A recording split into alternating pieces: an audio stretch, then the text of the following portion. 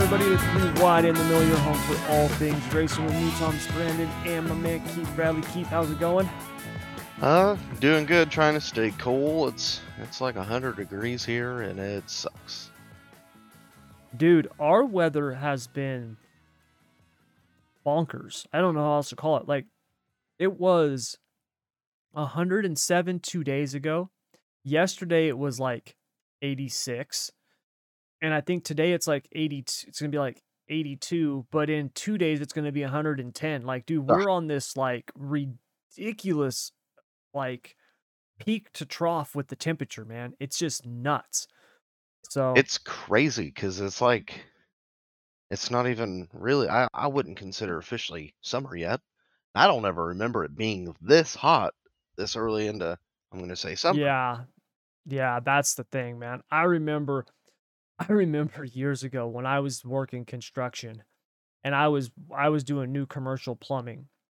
And I did it for like 3 years, 4 years, something like that. And, you know, we get to the job site 5 o'clock in the morning and we're out there working until 5 o'clock at night, right? Like 12-hour days. You're in just the blistering sun. I'll be down in like, you know, some hellhole armpit of California, like Livermore or Bakersfield or some shitbox like that. And you're just dying in this 110, 115 degrees, and you have to wear pants, you have to wear long sleeves, you got to wear boots, you got to wear a hard hat, you know what I mean? Like, just stupid. I'll never forget the first summer after I quit doing construction. I don't think it got over 100 degrees once. Like, it was like the coolest summer we had ever had in What's the odds of that California. happening? Yeah, I was like, you've got to be kidding me. I could not believe. I just remember every day I would make a comment about that. I'm like, this is fucking bullshit, man. I go, really? Really? We have the coolest summer on record the year after I quit doing construction? Like, it just, it drove me nuts, man. I just couldn't believe it. So, yeah. Thankfully, I don't have to do that stuff no more, except a couple days a week around the house. But anyways, weather aside, couple of interesting things we got on today's show. Big win in Sonoma by Daniel Suarez. Definitely want to get into that because that was huge to see him finally get the win. And I mean, you know, first Mexican national to win a NASCAR Cup Series race. So that's definitely cool. Some other big news out of Trackhouse Racing, which I'm actually really looking forward to in terms of their Project 91, which I think is just How super awesome cool is what those that? guys are doing. Yeah, it's so awesome. And then we also got some Extreme Outlaw stuff. And Jonathan Davenport's just dominance at Eldora. Do you think he in bought a Vermilion. money gun for after I Eldora? would hope so. He needs one. Oh my God. But before we get into that, we got to cover a couple of things that are going on in the F1 world right now. And before I get into the F1 stuff specifically, I remember years ago, and just hear me out, I promise this is all going to make sense once I get through it. But I remember years ago, I sat down one morning, I was having my coffee before I went to work, and there was this brand new sports show on ESPN. The show was called Cold Pizza. And I remember watching, I was like, this is different. This is kind of cool. You know, like they were doing some things that were pretty cool. Like it was definitely a different type of sports show. And then they were doing some stuff. I was like, this is stupid. They need to get rid of this. And then they had, in this show, they had this one segment that they called First and 10. And First and 10, there was two guys who sat across from each other at a table with a gentleman right in the middle who was kind of like the moderator. And then these two dudes would debate back and forth. And it was like Skip Bayless and Woody Page, okay, were the two guys who always did First and 10 in the beginning. And I remember watching that. And I remember thinking, I'm like, this is ridiculous. This is so absurd, the stuff that they're talking about, but I'm like, this is going to be huge. I remember that was the first thought that went through my head when I saw the first time that they talked on that segment, First and 10, because it was so absurd, the stuff that they were talking about, that it was one of those things where you're like, this is so ridiculous, it has to succeed because this is it can only succeed, right? Like it has to. There's no way it's gonna fail because it's so stupid. It's got to succeed. Like it was like opposite world, where you're debating, right? You're 5 weeks into the NFL season. New England Patriots are 4-1. If Tom Brady wins a Super Bowl this year, will he be the greatest quarterback of all time? It's like, dude, that is 4 months away. How about we wait to see if he gets to the Super Bowl before we talk about him being the greatest of all time if he wins the Super Bowl, right? But that's what we love to do. And now you look at what we have in terms of not just sports, but news media in general. It's nothing but a bunch of ridiculous hot takes. It's not about getting it right. It's how quickly you can get it out there. Okay. We will push whatever we possibly can, and then we will ask forgiveness and apologize later. Most time we don't even apologize, right? We don't even ask for forgiveness. We don't even clarify. It's like, oh, that was wrong, but that was yesterday. Here's the facts and details now, right? Like that's what we love. You've got a bunch of stupid debate shows on sports that they just argue over and make the most outlandish, ridiculous statements that if anybody else did it, right? If you were talking to your friends like that, they'd be like, dude, you're a moron. Shut your mouth, right? But for some reason, you do it on camera and it's like, it's epic. I say all that because that is what I thought of after the first race of the F1 season this year in Bahrain. When Charles Leclerc and Carlos Sainz, when Ferrari took the top, right? And Leclerc wins the race, right? First race of the season. And what was it that everybody was saying? Everybody out there. And it was with an exclamation point. Ferrari is back. That's what everyone said. Ferrari is back. Now, understand, when you talk about Ferrari being back, they don't mean like, oh, Ferrari's going to compete for wins again. They were talking about Ferrari is back as in, Michael Schumacher, the most incredible run we've ever seen in not just racing, but in all sports, right? Like that's what they were talking about. This was the start of a new run.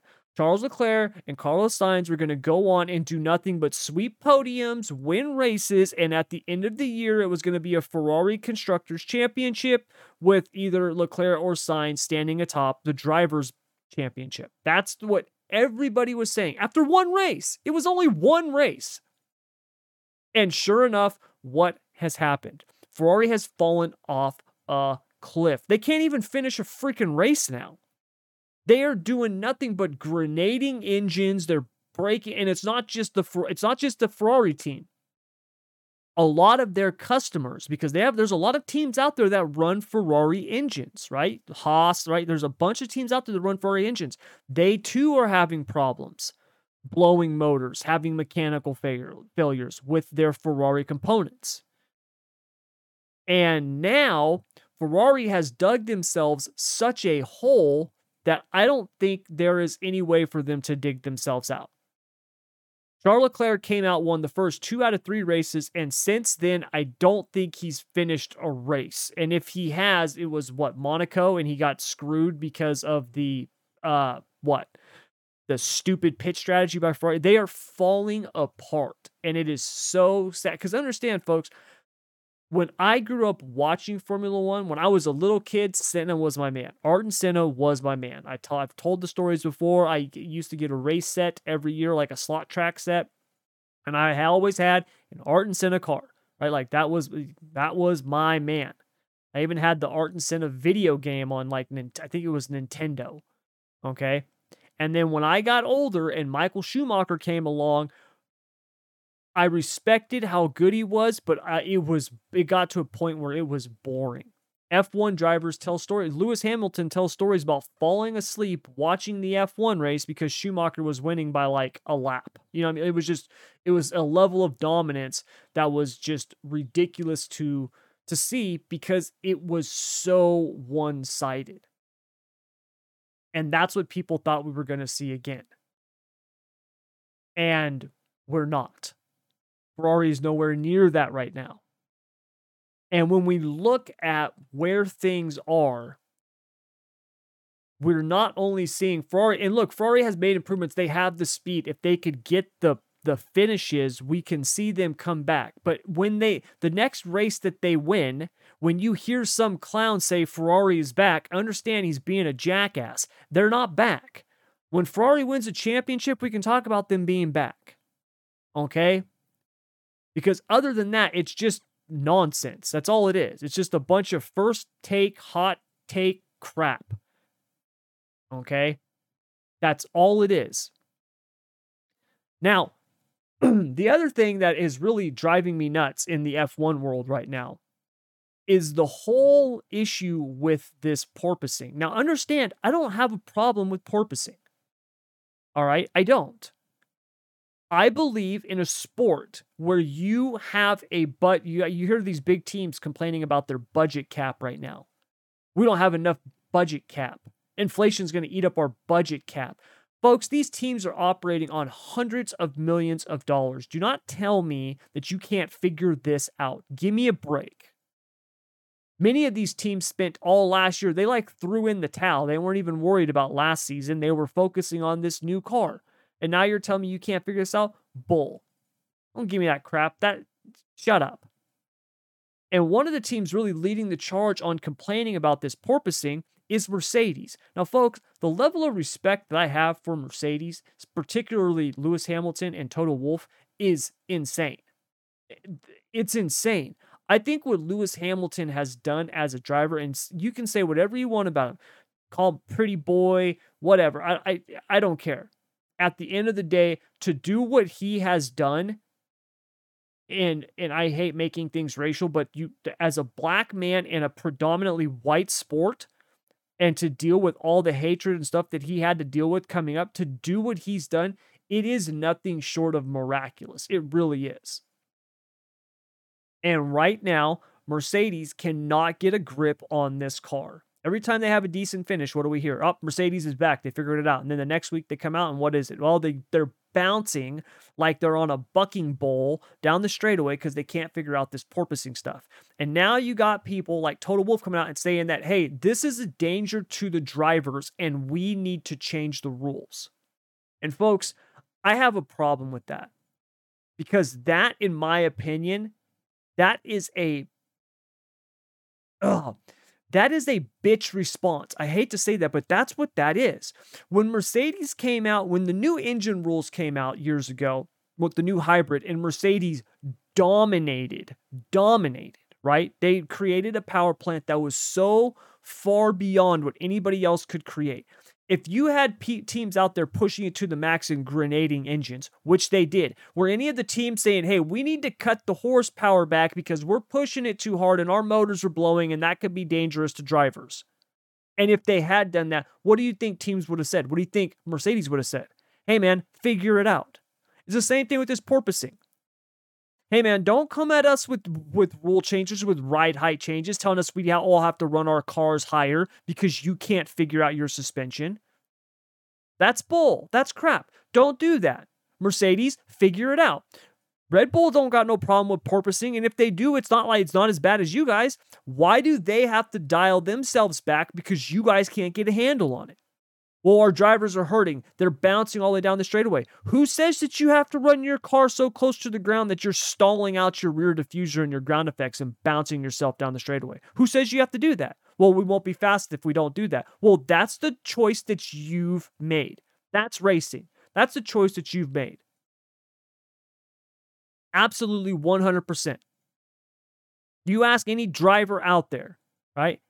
Any driver, I don't care if it's asphalt, dirt, whatever. Go to a local dirt track. Hey, man, the top is fast, but it is super rough.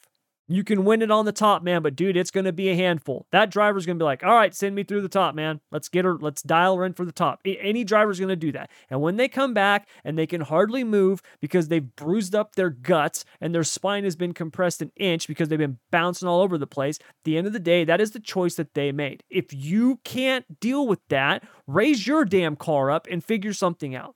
Don't try to change everything else around you. It reminds me of the story of Andrew Carnegie, right? Andrew Carnegie, for those of you guys who don't know, he's a steel magnate here in the U.S. back in the day, turn of the century, Industrial Revolution, right? Well, he was at the time, he was the richest man like in the world. Carnegie was so Carnegie was one of those guys where he had like dropped out of school if he even had education in like 3rd grade or something like that, right? And now he was so rich and his handwriting and spelling was so horrible, he didn't want to learn the proper way. He petitioned the government to actually change the English language to fit how he writes. All right, when we say that, we understand how absurd that is. That's ridiculous, right? Now, obviously, it's two different things. We're talking about someone changing the language versus rules in racing.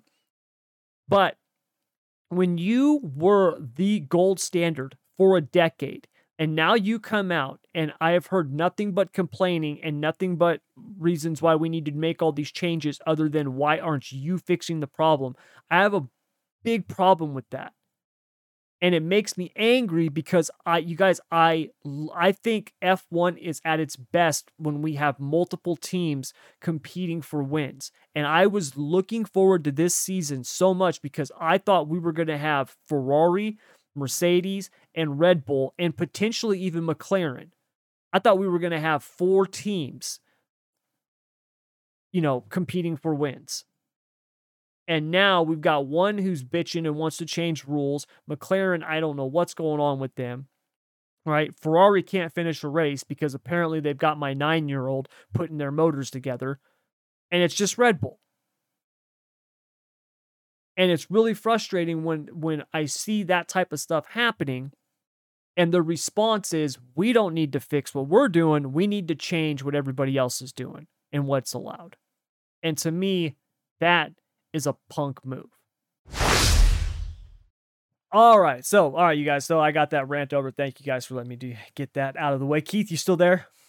I'm here. All right, good. So now that I got that off my chest, let's dive into the NASCAR race at Sonoma. Now, I got to tell you, I've said it before, I'm not a huge fan of the road racing stuff, although I got to admit this was a pretty good race. I did enjoy it.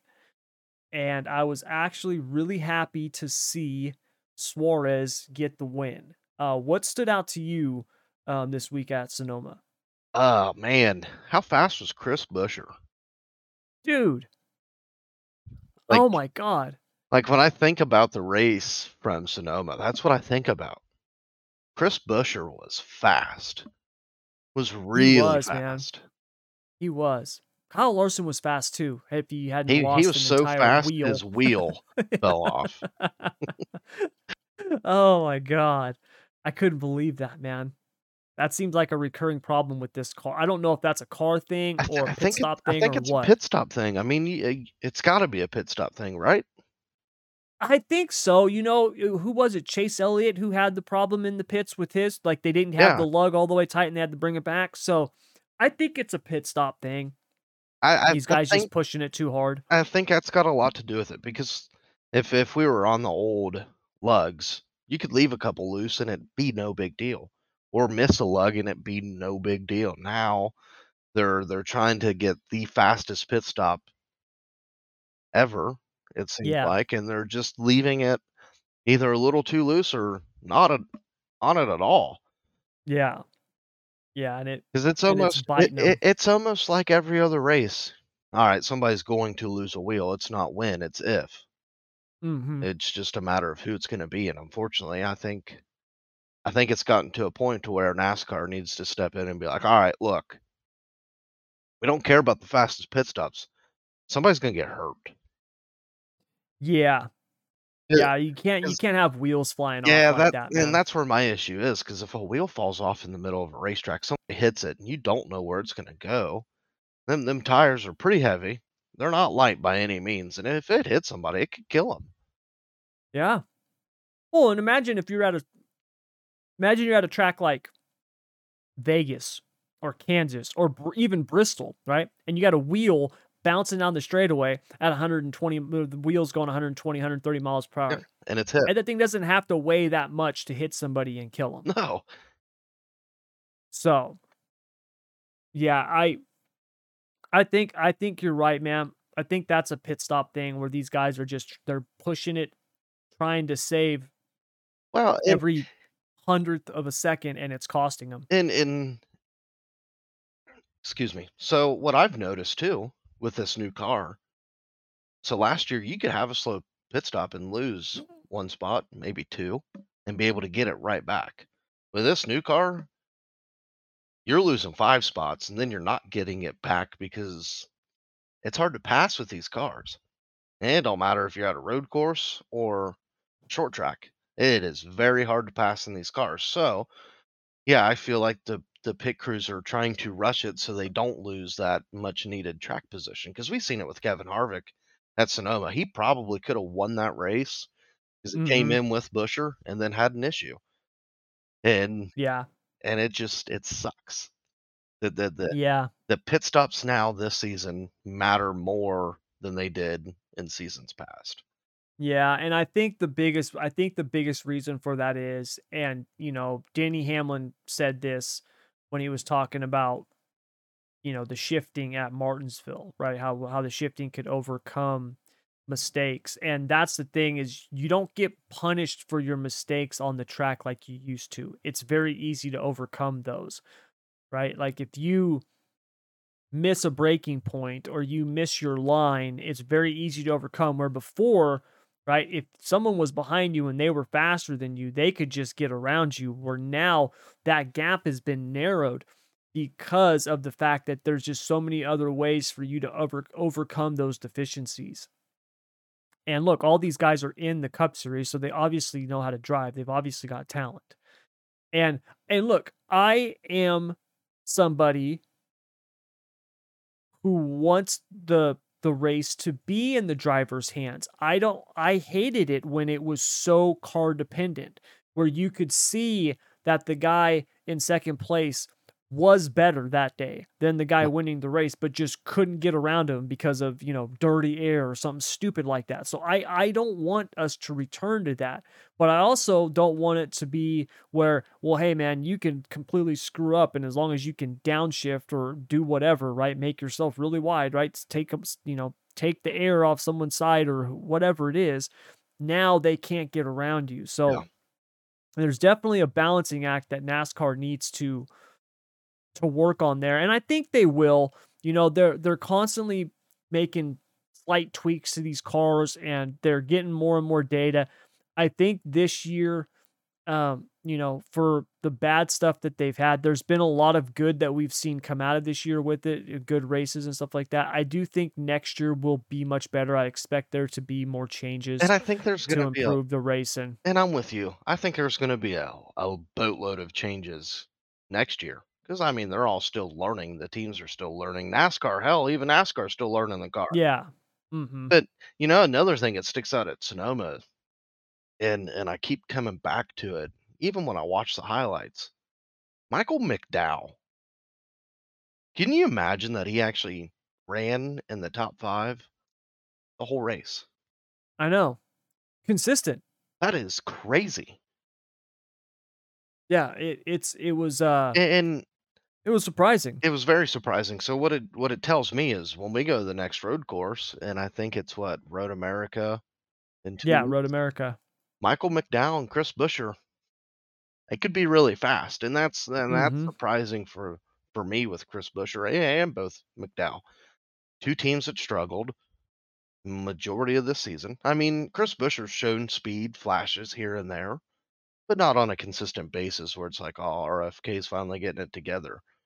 Yeah, exactly. I think Chris Buescher will have a good chance to win. I think Daniel Suarez will too. And what I said last week, Trackhouse has shown that they're not a track house, they're a powerhouse.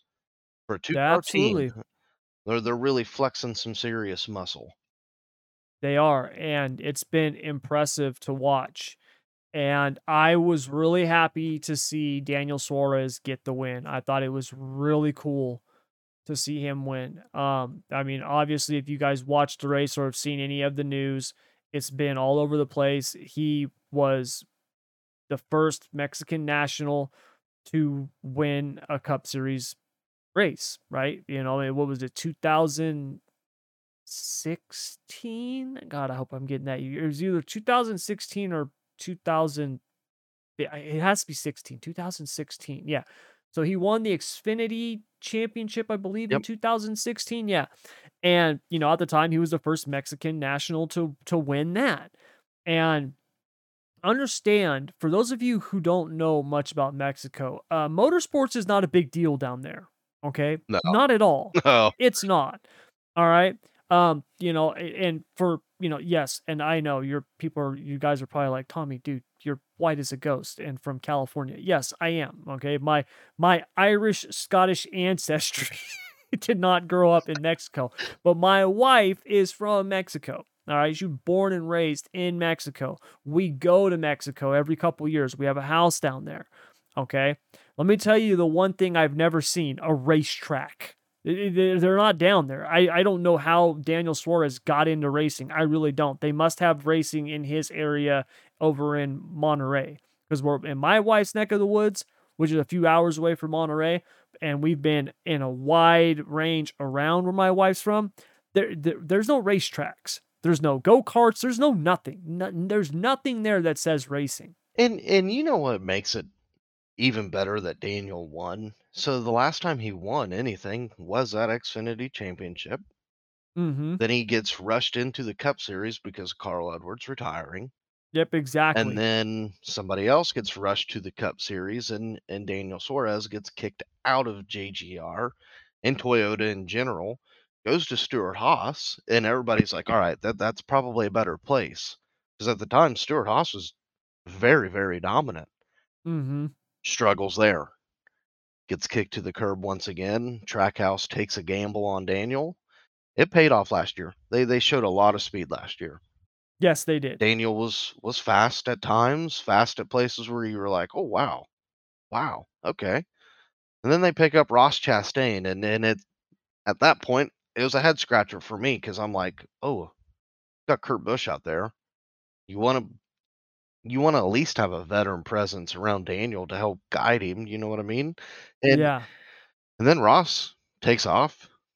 Daniel kinda struggles, and it's kinda like, "All right, is Daniel in the right place?" And then he finally wins at Sonoma. And man, it was awesome to watch. I was hoping Harvick would have had something at the end if his pit crew didn't fail him, but they did. Yep. They did. Harvick, once again, yeah, he's been close, but just hasn't been able to close the deal. He's still able to pull off a top five finish. He was fourth, so you had Suarez in first, Buescher second, McDowell third, Harvick fourth, Austin Cindric rounding out your top five, and then you had Blaney, Chastain, Elliott, Byron, and Keselowski in your top 10. So, yeah, it was a good race, man. It was And cool to see. and even seeing Brad Keselowski in the top 10. Yeah. Like, what the hell's going on here? Because RFK's struggled a lot. Yes. Mm-hmm. I think it's every race they have something happen to that team. And it was a good weekend for RFK. Probably not as good as Daniel Suarez's weekend, but No. No, so yeah, it was a good weekend for Suarez, good weekend for Trackhouse. But sticking with Trackhouse here, big news out. So Trackhouse owner, they got this new thing that they're calling Project 91, which essentially is them trying to open up opportunities to get other drivers to come over and race in NASCAR events. He talked to Corey LaJoy on Corey LaJoy's podcast, Stacking Pennies, and was explaining it. And one of the things that he said, which is really, really smart, and very, very true, is, for years, you would see these, when we would have the road courses, right? You would see the road course ringers who would come in and run those races. You got the Boris Seds of the world, right? The Robbie Gordons, those types of guys who would come in, run these road courses in the old style cup cars. And they would do pretty well, but for the most part, they never really won. And the reason is because those cars were so unique. They're unlike anything else out there, right? I don't care if it's on a road course. A NASCAR Gen 6 car is nothing like a GT3 car. It's just not. no. There's nothing on it that's the same. on one thing, right? Except they both have a throttle, a brake, and a steering wheel. Other than that, they're completely different. Well, now you've got this car, this next gen car, which shares many similarities to these other types of cars, right? And even though a Cup car does not look like a F1 car or have a similar suspension to an F1 car, the dynamics of it and the way that they react are similar. And that's a huge thing because when you talk about independent suspensions and all these different things like that, ground effects, rear diffusers, front air dams, that type of stuff, you're now talking about something that, yes, is shaped different, is heavier, doesn't have the power, but in terms of the physics, the dynamic of it, it is the same. Or I shouldn't say the same, but similar. And so with Project 91, they're going to be bringing over, hopefully, F1 drivers or drivers from different sports to try and race NASCAR. And for their first race at Watkins Glen, they're going to have Kimi Räikkönen running in the car, which I cannot tell you I can't how wait. excited I am about that. First of all, Kimi Räikkönen is one of my favorite race car drivers of all time from F1, and obviously he was an awesome driver. He's a former world champion, but I just love the dude's interviews. If you want to laugh, just go watch some of Kimi Räikkönen's best interviews on YouTube. I promise you haven't seen too many drivers who talk to the media like this. It's great. So I'm really looking forward just to seeing how he talks to the NASCAR media And you know when what's he gets over here. awesome about that is this ain't his first time in NASCAR. No, it's not. He's made Kimi Räikkönen has ran other stuff before, yeah. I think he's made 2 other starts. He ran a truck race at Charlotte and I think an Xfinity race at Charlotte. And he was decent. Yeah. No, Struggled at he can times, drive. but Yep. he proved that he could wheel the hell out of a race car. Mhm. Yeah. I'm excited to see it. I can't Me too. wait. I'm really looking forward to it. Especially a track like Watkins Glen. So Yeah. that'll be fun. So definitely something to look forward to here in the coming weeks because yeah, we've got Nashville Super Speedway this coming weekend. And after that we go to Road America. So And yeah, congrats to Daniel Suarez, man. and while we're on the NASCAR stuff, there's a bunch of rumors circulating Kyle Busch. There's a whole bunch of rumors, and one of the predominant rumors is Kyle Busch could be headed to a new team next season, and a team that will shock probably the racing world. There's a bunch of rumors circulating that he could be headed to Stuart Haas. I have heard those rumors. I was actually reading some stuff before the show today, um, trying to figure out what's going on because JGR, they've got, 2 drivers really that their futures are not set in stone. Kyle Busch and then also Martin Truex Yeah. Jr. Now, Truex is more along the lines of he's talking about kind of retiring, calling it quits. He has made it known that he is not a big fan of this car. Doesn't seem like he wants to really drive And it. his stats on track this season have shown that he's not a big fan of this car. Yeah. So, it's going to be interesting to see what happens there because So obviously with Ty Gibbs, right? They want a spot. They need a spot to move him up to.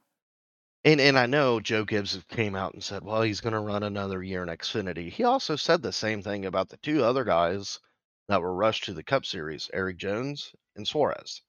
Yes, And exactly. they weren't just rushed; they were really rushed. Yes. And I Well, obviously, Carl Edwards retiring, that Yeah, had a and lot then to that do really with it. threw a big wrench into it. But now comes a time where Kyle Busch may not have a sponsor going into next season. The 10 car is fully funded. Mhm. I mean, with Gene Haas and his very, very deep pockets. Because I would go on a limb and say him, Penske, and JGR probably has the deepest pockets. But fortunately for Haas, he owns Haas machines. Yes. And if I'm Toyota, I don't want Kyle Busch to leave. Why? Because Kyle Busch also has an Xfinity team that operates with Toyota for the development and a truck team. But if I'm Ford, knowing that I don't have any development teams in Xfinity or trucks for the most part. I mean, there's Fords there, but they've really fallen off the side of the earth. I like the Ford in the Cup Yes. Series. But if I'm Ford, I'm like, okay, we need Kyle Busch. We need Kyle Busch as much as he needs us. One, for those two lower tier teams. Plus, Kyle Busch still has a lot left in the tank, I think. Oh, yeah. Oh, definitely. But Like, he's not how how it's not like he's fallen off. how crazy would it be? Because Kyle Busch and Kevin Harvick, they don't really get along. I mean, they do now, but I mean, even then, they still kind of don't. How crazy would it be to see them two as teammates in 2023? That's if Kevin I think Harvick it'd be don't awesome. retire. I think it'd be awesome. And that's another question mark. Kevin Harvick was supposed to retire last season, and he's like, "Well, I'll give it 2 more years." With the struggles this year, does he retire now? Because he hasn't won in 2 years.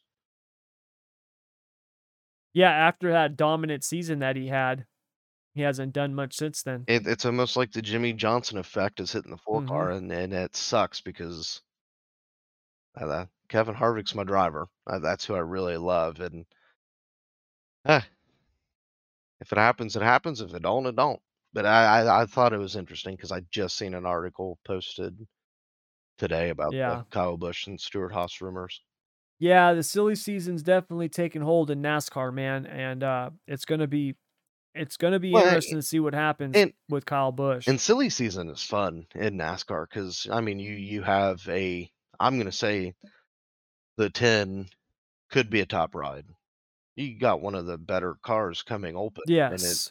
you don't have that many free agents in the Cup Series, so it's kind of like, all right, I wonder who could go there. And I'm gonna say my dark horse this early in the season is Corey LaJoy to take over the 10. I would actually like to see that.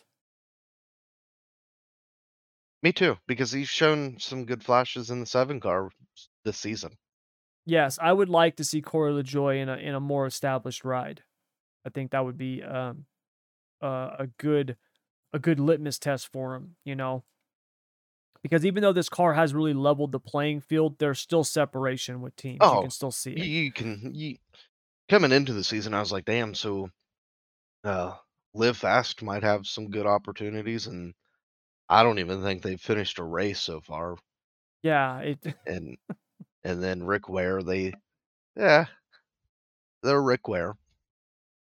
And exactly. you can just see the separation from teams that have money to teams that don't have money.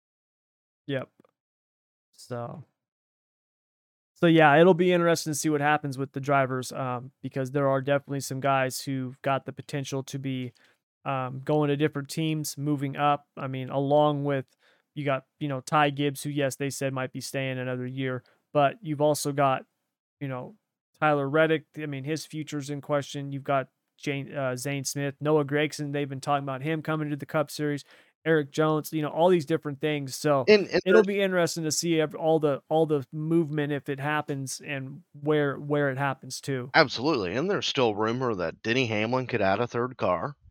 Hmm. There's rumor that Dale Jr. could be coming to the Cup Series, and I love silly Yep. season. It makes everything a little more interesting outside of the racing.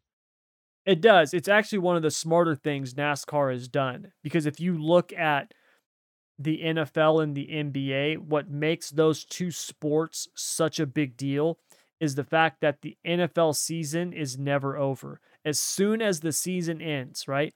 As soon as we crown a Super Bowl championship, a champion, what are they talking about? They're Probably talking about the the draft draft, and the free yeah. agents, right? And the trades and the offseason. It's Oh, nonstop. NBA is the same way. before we get away from the NASCAR thing, could you imagine? So, say if NASCAR operated a little bit like the MLB, NFL, and NBA, where you could trade drivers. You know how crazy that would be? That would be awesome. Like, wake up in the I morning and actually see where Kyle Busch has been traded to Spire.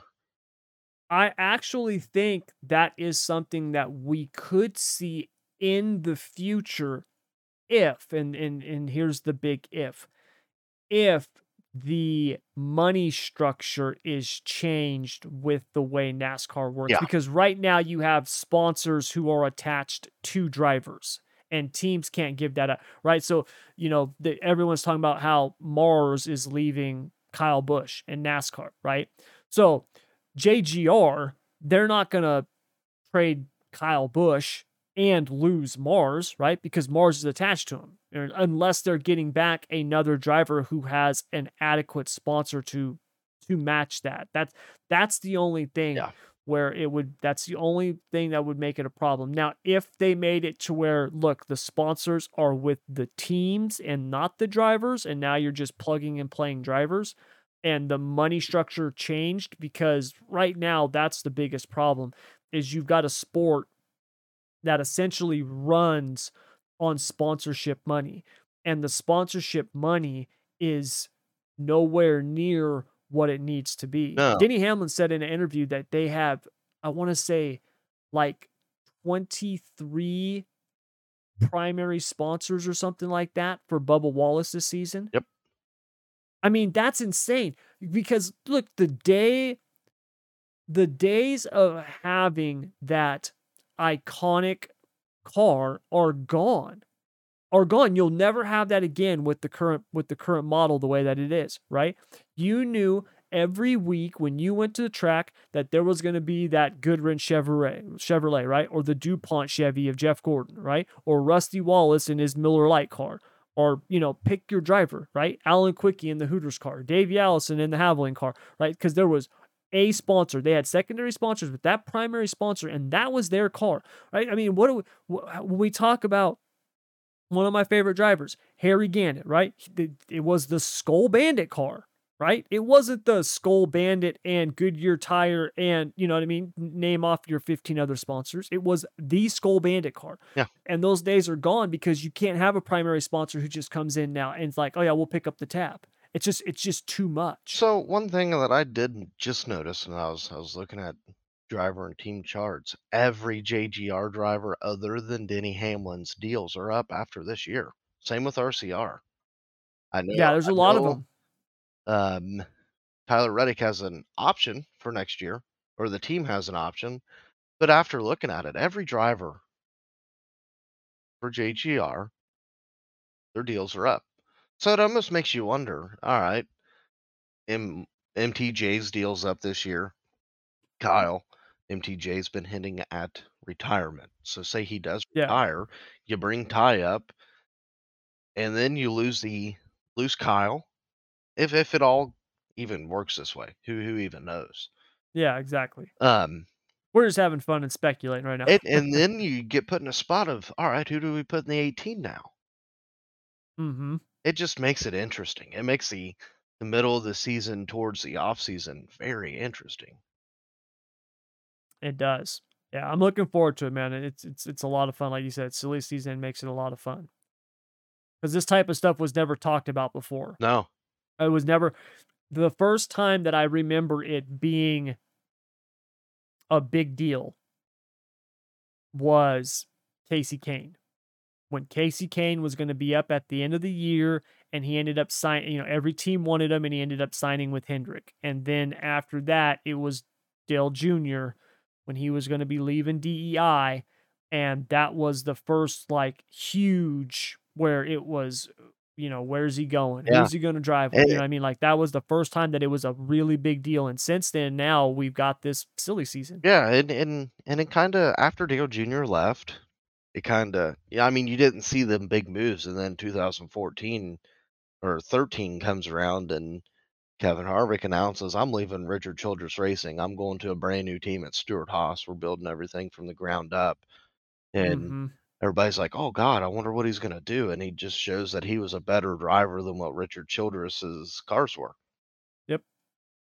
And Yep. unfortunately, he showed that Richard Childress was actually holding back. Yeah. Which was unheard of at the time. Yeah, No one would have thought that. no, nope. So So yeah, it'll be fun. It'll be fun to see what happens. I'm actually, it's one of the Can't things I'm wait. looking forward to this summer. Yeah. We'll be talking about it definitely. So, but before we wrap things up, because we've been going quite a while here, we got a couple more things to talk about. Um, First and foremost, our man Brady Bacon got the win at Lake Ozark in the Extreme Outlaw Series. Put on a heck of a run, man. Did you get a chance to see this race, Keith? I watched bits and pieces of it when I could. Yeah, it was a good race, man. So our boy Baloo, the madman, jumped out to an early lead. He was He showed he was everybody why he's flying. the madman. Yeah, he was flying. And then Brady Bacon, man, he had that bottom working. He was one of the only people on the bottom, No really. surprise. Yeah, No and surprise. he had it working, man, and he got the lead. Baloo and Swanson ended up getting together, and then getting together again. So Baloo ended up finishing, I think, like 13th or 14th. Swanson DNF'd, but Bacon took the lead and was pretty much gone. There was for a brief moment, it looked like maybe Westfall or CJ Leary had a chance. I mean, CJ Leary definitely made his way through the field. He put on a heck of a show too. He started, I think, 14th, and finished third. So he moved up quite a bit. So awesome run for him. But yeah, Brady Bacon got his first Extreme Outlaw Sprint Car win. It was a really, really cool race at Lake Ozark. And then on the other side of things, on the dirt, Jonathan Davenport laid down a just Ass whipping. grade A ass whipping. Oh my God. That dude was off the hook, man. He was so good and so fast. Now, me and you were talking about this before we started the show today. McCready showed signs, man. He looked like he might have had a chance. Unfortunately, had that blowout on the right rear. But ultimately, I don't know if anybody was going to beat Davenport, man. That he There's just no, was the class of the not without field the moving him. whole night. Yeah, Not he was without so good. and I don't So good. and I don't think anybody was going to attempt to move him. I mean, No, late in the race, you gotta do what you gotta do to try to get the win, especially for that $1,000,000. for that purse. Yeah. $1,000,000. I mean, for a race team, winning $1,000,000 is big. It's huge. Oh my God, that's enormous. And, I mean, Enormous. Jonathan Davenport, he put it on him, went and bought a dollar machine and shooting millions everywhere. Yeah, it was a good race, man. Awesome. I was thoroughly impressed. And like I said, I watched Jonathan Davenport at the World Finals last year literally make everybody else on the track look like they were Bush League drivers. He I did had the never same seen Yeah, thing. I had never seen somebody just be that much better than everybody else on the track. It was really something to behold. And once again, big race, and he shows out and puts it on him and brings home the win. So congrats to him, man. Obviously, Oh, 100. to win a race like that, that's just huge. To win $1 million, $1 million event on dirt is incredible. And that's the cool thing. You don't see $1,000,000 races. You really don't. Not in today's time of racing, and to see Davenport just come out and dominate. I think he led every lap, maybe a couple that he didn't lead, but still he opened that Stone Cold Steve Austin can of whoop ass on everybody Yes, he and did, man. Yes, he and did. flex some serious muscle. I know there was points in time in the race where it was like, all right, does he even have enough tire left? Because there for a while he had like a 7-second lead, 8-second lead, and then McCready just started rolling some hot bottom and caught him. And then, fortunately for McCready, when he blew right rear, there was only 5 cars on the lead lap. Yep. So it ain't like he went all the way to the tail. Now, if he would have done that 15 laps earlier, I think we'd probably maybe could be talking about a different winner. But congrats to Jonathan Davenport, man. That was good to see. Yeah, it was, man. He had a had an incredible run, brought it home, and yeah, was uh was the man to beat. And when you can get the win in that kind of event, like we were talking about in a $1 million event, it's whew, it's amazing. So one can only imagine. All right, so you guys, that's gonna do it all for this week's podcast. Now we'll be back next week. So yeah, we'll be back next week. Wanted to make sure. I was like, God, what's the date? I lost track of the date there for a second, but we'll be back next week. Now, you guys, before we go, please keep doing what you're doing. Keep sharing the show, download, subscribe, all that stuff like that. It's been a huge help. And I've actually been able to talk to a couple of different people, potential sponsors and stuff like that. And obviously that's huge, big deal for us. So we'll see if anything comes of it. But yeah, just keep doing what you're doing, growing the show, man. We really appreciate it. And yeah, just keep on doing it, man. Absolutely. Yeah. And we'll be back here next week to do this all over again. All you dads out there, have yourself a good Father's Day this weekend. Try to enjoy the day with your little ones, which means for most fathers they'll be out doing something by themselves. But anyways, that'll do it all for us. As always, everybody, have a great weekend. Take care.